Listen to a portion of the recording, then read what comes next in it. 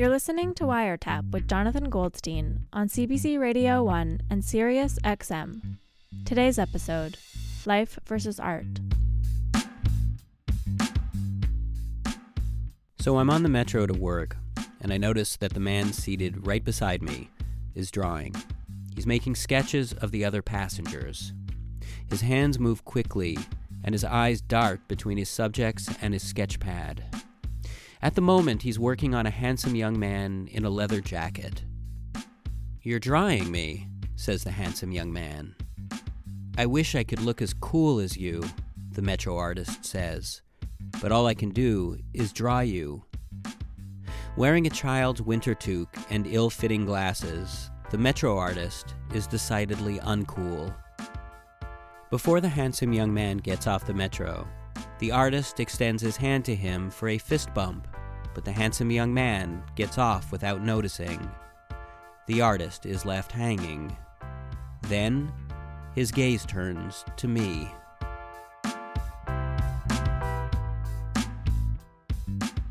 As the artist sketches me, I'm flattered to be singled out, included in the elite company of the handsome young man.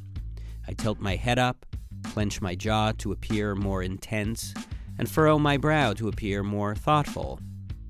I'm used to being photographed, but whereas a camera lens is a kind of reality vacuum cleaner, sucking everything up, being rendered on paper with a pencil makes one feel like a model, a muse, on the edge of becoming art. It is unsettling.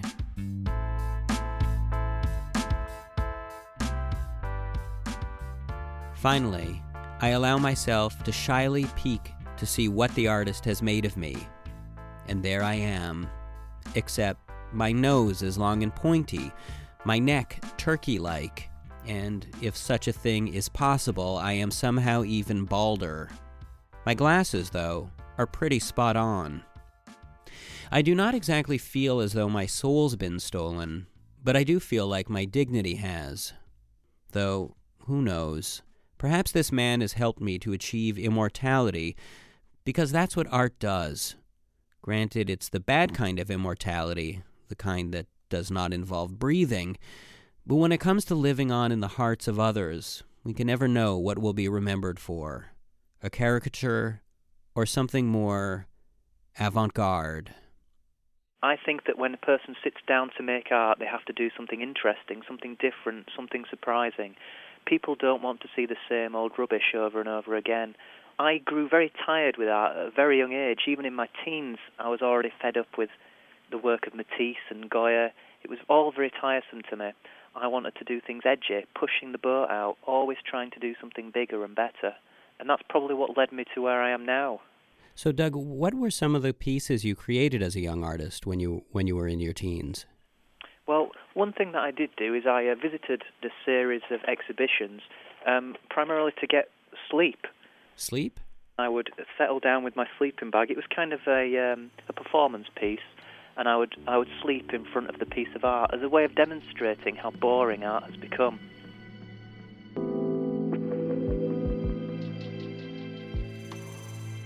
And what really drew me from that point to now is that I really felt there was a lack of emotion in art, artists refusing to commit any sense of themselves to a piece.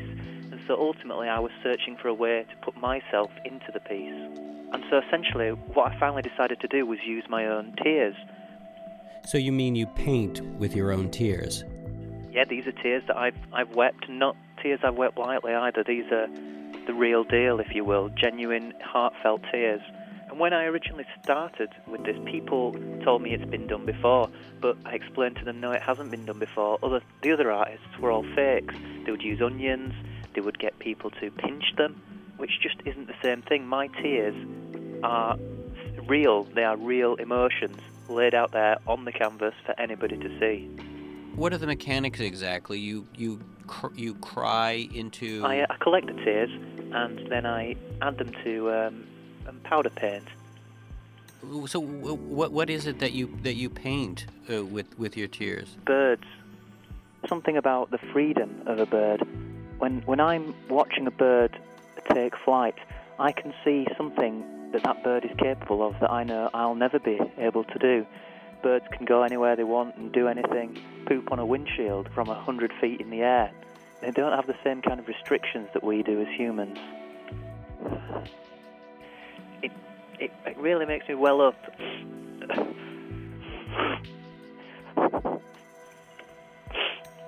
What are you doing there? I'm just collecting a tear. I have a vial here with me at all times. It's vitally important never to let a tear slip by when you have so few to work with. So you're kind of an easy crier. It's unavoidable if you are going to study the world around you with the depth and penetration that I do.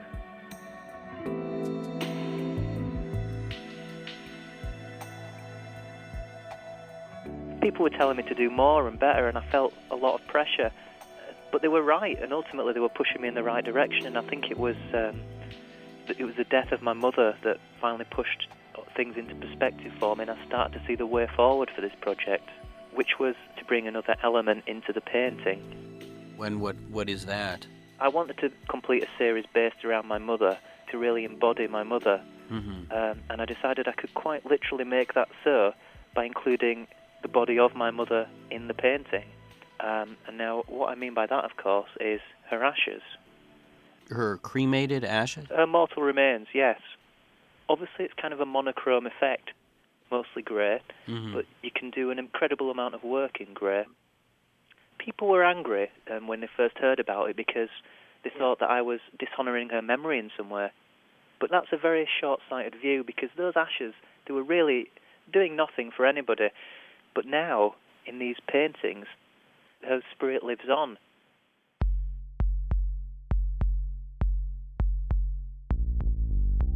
And so now I understand that you've expanded to doing other paintings for people with the ashes of their relatives.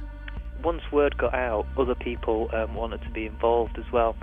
Essentially, what usually happens is they will provide me with a photograph and some basic information, and I will try and spin that out into some kind of picture. Take, for instance, the piece that I'm working on right now. For a lady, a very pleasant lady whose husband recently passed away, she brought her husband's ashes to me and said she wanted something to remember him by. And I've used those ashes, I've recombined them, as I say, with my tears. I'm trying to build a construction of something that a person can look at this canvas and understand, yes, this person was real, he existed, I exist, I'm real, I will die. Something to stir them up, to make them understand that life is a fleeting moment, but while we're here, it's crucial that we experience it and leave something behind of ourselves that people can remember us by. That's really kind of profound, to create a portrait of someone like that, where you can look into their eyes on the canvas and be looking at their actual physical remains. Oh, no, don't misunderstand me. I'm not creating an actual physical likeness of the deceased. I'm using their ashes to create something that's more symbolically representative of the spirit. For instance, the painting I'm currently working on, commissioned by the deceased's widow, is a painting of Steven Seagal. Steven Seagal, the martial arts action star with the ponytail. Yes, nude, on a motorcycle. Huh. So the husband was a fan of Steven Seagal? No, but I am. I'm not sure I understand.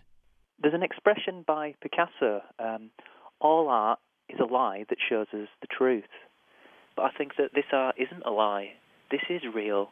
This is as real as it could possibly be. This is the ash of a person. This is their essence, all that is left of them in the physical world. But Doug, what you're creating is your truth, your essence. It doesn't have anything to do with the man that you're supposedly honoring. Well, that's my artistic license. I mean, of course my essence is immortalized in the art. That's the joy of being the creator of art, to live on through your creations. These people, they have no chance at immortality. They're just piggybacking on my immortality, as I'm allowing them to live on forever in my art.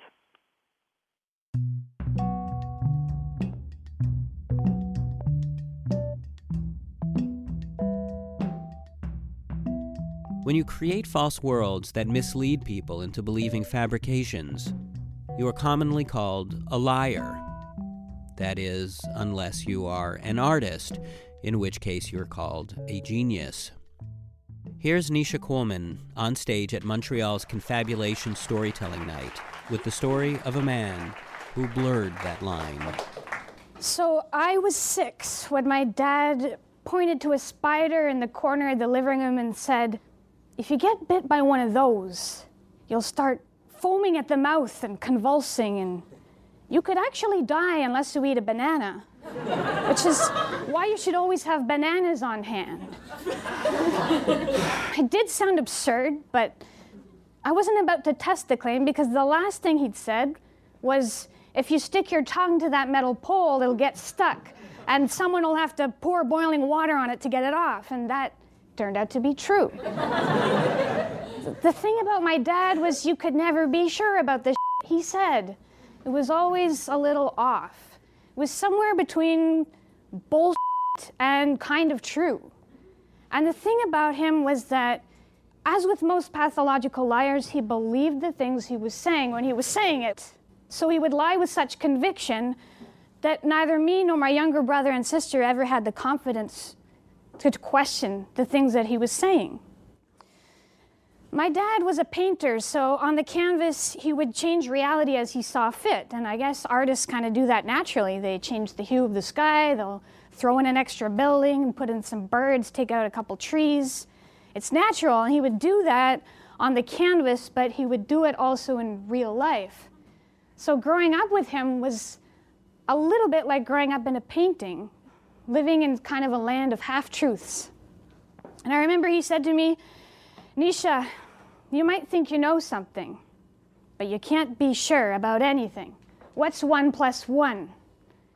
And I said, 2? And I knew he would prove me wrong, but I was 7 and took out a sheet of paper and a pen and a calculator, and he went through this entirely long, complicated equation for 1 + 1. The answer wasn't 2. It was in the hundreds. And he said, "See? It's not 2. Okay, 1 + 1 isn't 2.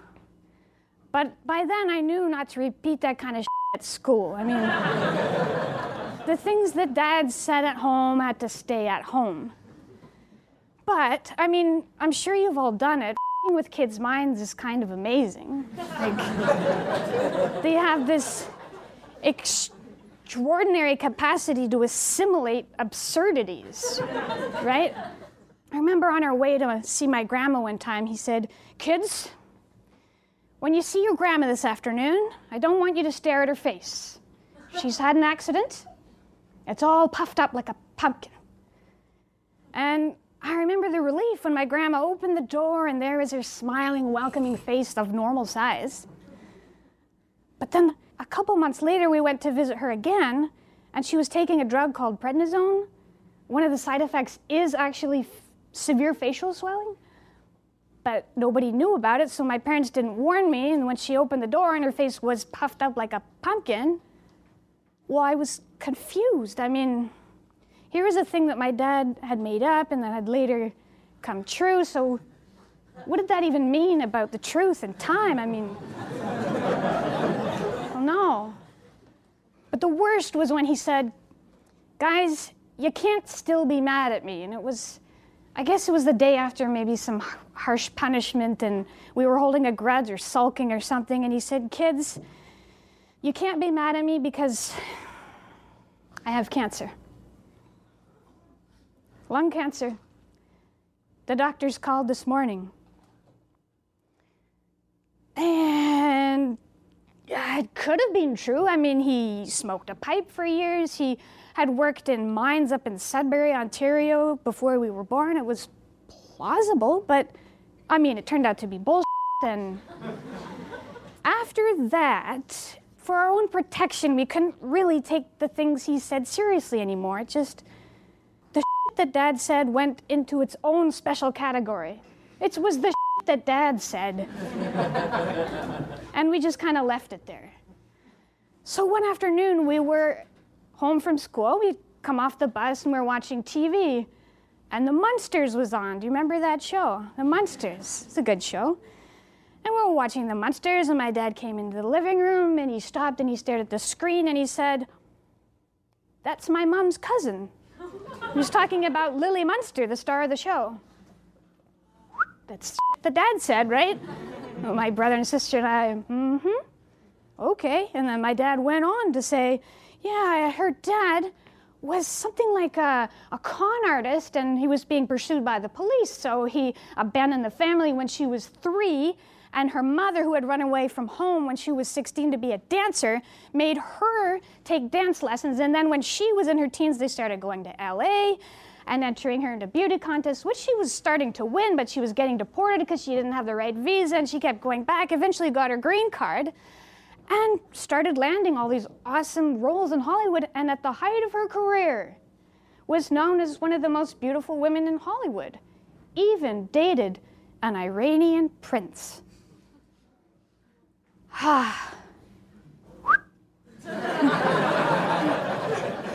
Except a couple of weeks ago, I was compiling all the lies for this piece, and I called my mom, and I said, well, they're not together anymore, obviously. I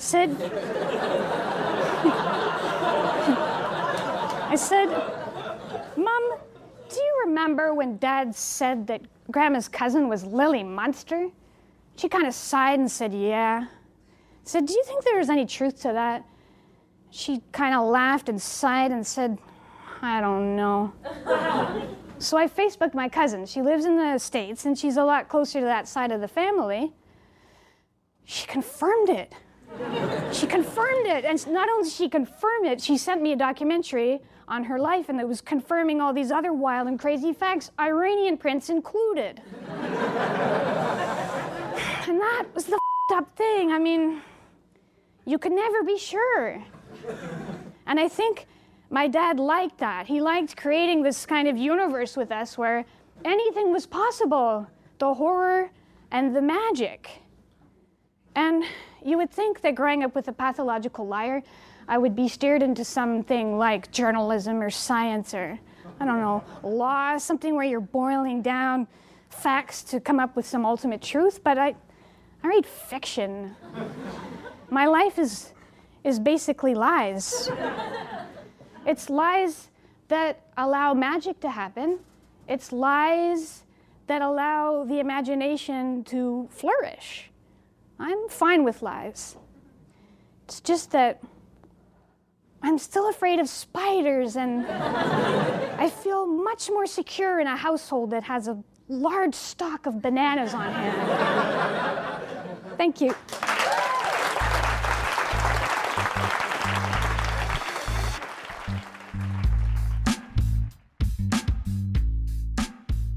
Hello? Jonathan, it's Nancy McMurphy. Oh, hey, Nancy. So I'm just checking in to see if this is the right number to call you for the conference call. Yeah, I'm usually in the studio, so okay, yeah, amazing. This is good. So I'm just heading up to the conference room now, and we'll give you a call in 10 minutes. Wait, I'm sorry, Nancy. You mean next week, right? We're supposed to have the phone call about next season. No, I mean in 10 minutes. We scheduled this for next Monday. Yes, last week we scheduled this for next Monday. Next Monday would be next Monday. This today is this Jonathan, Monday. Are you doing like a shtick here? Because I'm not in the mood for a shtick. We've got the entire team waiting for this phone call. We just need you to prove how you can keep things fresh. Why Wiretap's always fresh? I mean, Jonathan, look, there's a new teen reality show. It's called Radio Selfies. We need to find room for it on the schedule, and there is a show that's going to be bumped. There is? Let's not go in and be embarrassing. Let's get on this call and knock their socks off. Okay, I could do that. Okay, so I'm just jetting up to the conference room. Jonathan, we are calling you in 10 minutes. Okay, all right, 10 minutes. Okay, to come up with something to save the show. I could do this. Okay, think. Hello. I'm here saying hello. Howard? Hello wall, hello door, hello button. What's this for? Don't touch that. Oh, hello, John. Why so glum?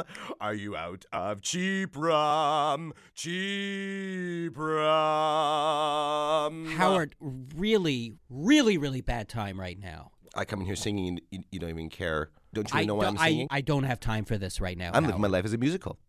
Life is a musical. And that's the solution to happiness. Howard, listen to me. My bosses are about to call to tell me if I'm getting bumped from the schedule, and I don't Oh, God. When mean old life is getting you down. Why are you doing this? And types like you can only frown. Howard, or maybe blabber like a fool. I need you to get out. But for those of us, quite cool. You know I don't like it when you dance on my Life desk. can be a musical, you see.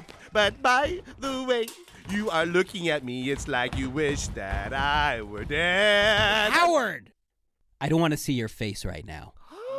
Get out of my studio now. Cast out. Where'd you get a violin? Get out into the hallway. Oh, for God's sake. Goldstein is me. Just leave. Miser, fascist, selfish. I'm selfish. More crabby than a shellfish.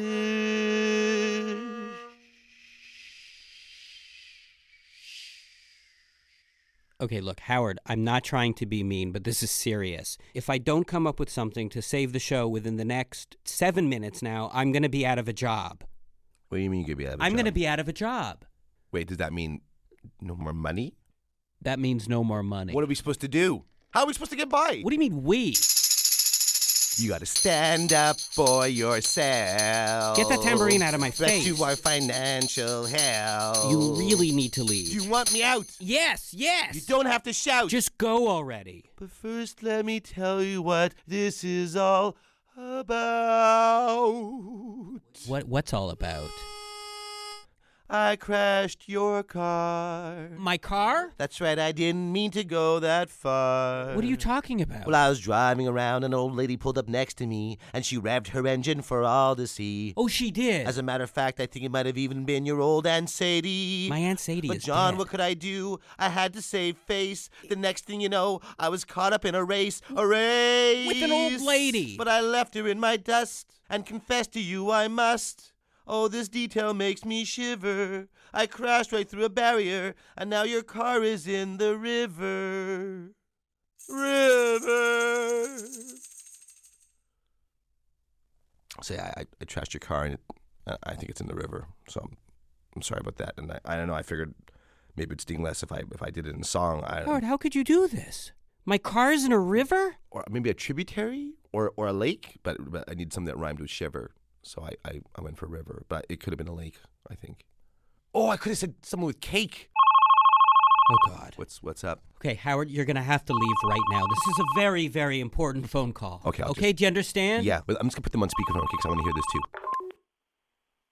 Jonathan? Hello? Jonathan, it's Nancy. Hey, Nancy. We've got you on speaker. Can you hear us? Yes. Okay, Hi, amazing. everybody. Well, we're all here. Jonathan, I'm just going to go around the room. We've got Damien, Michael, Sophie, who of course you know, Hey. Patty Sykes from accounting, Hi, Bill everybody. Schumann, Chair of English Services, Danny Mills, Head of Communications and Branding, and of course Jill St. Pierre in Community Outreach. Okay, so let's get to it. Jonathan, I turn the mic over to you. The beginning of any season is always Life can be a musical, you see. You're gonna be impressed with John's fancy guests, all smart and smarmy with puffed out chests. Funny jokes by funny blokes and the hilarity of Goldstein's folks. Ineffectual, intellectual, still undeniably quite delectable. And now here to tell you more is Jonathan Goldstein with What's in Store. Sing it, John. I will take you to heaven in season 11. Ew.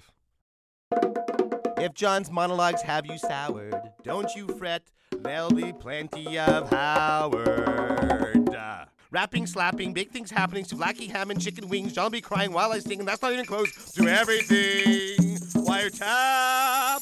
Ha-cha-cha!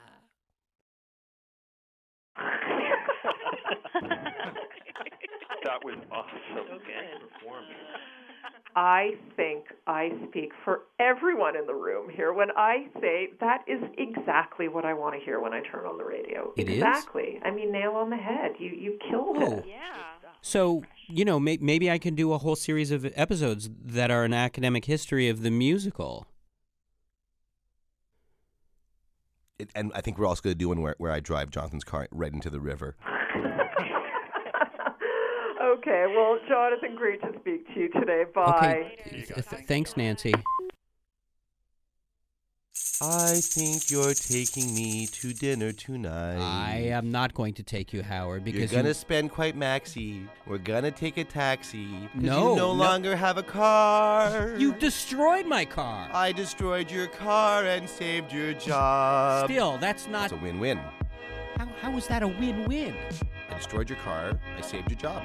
That's a lose-win, Howard. You know what? Your passport was in the glove compartment, actually.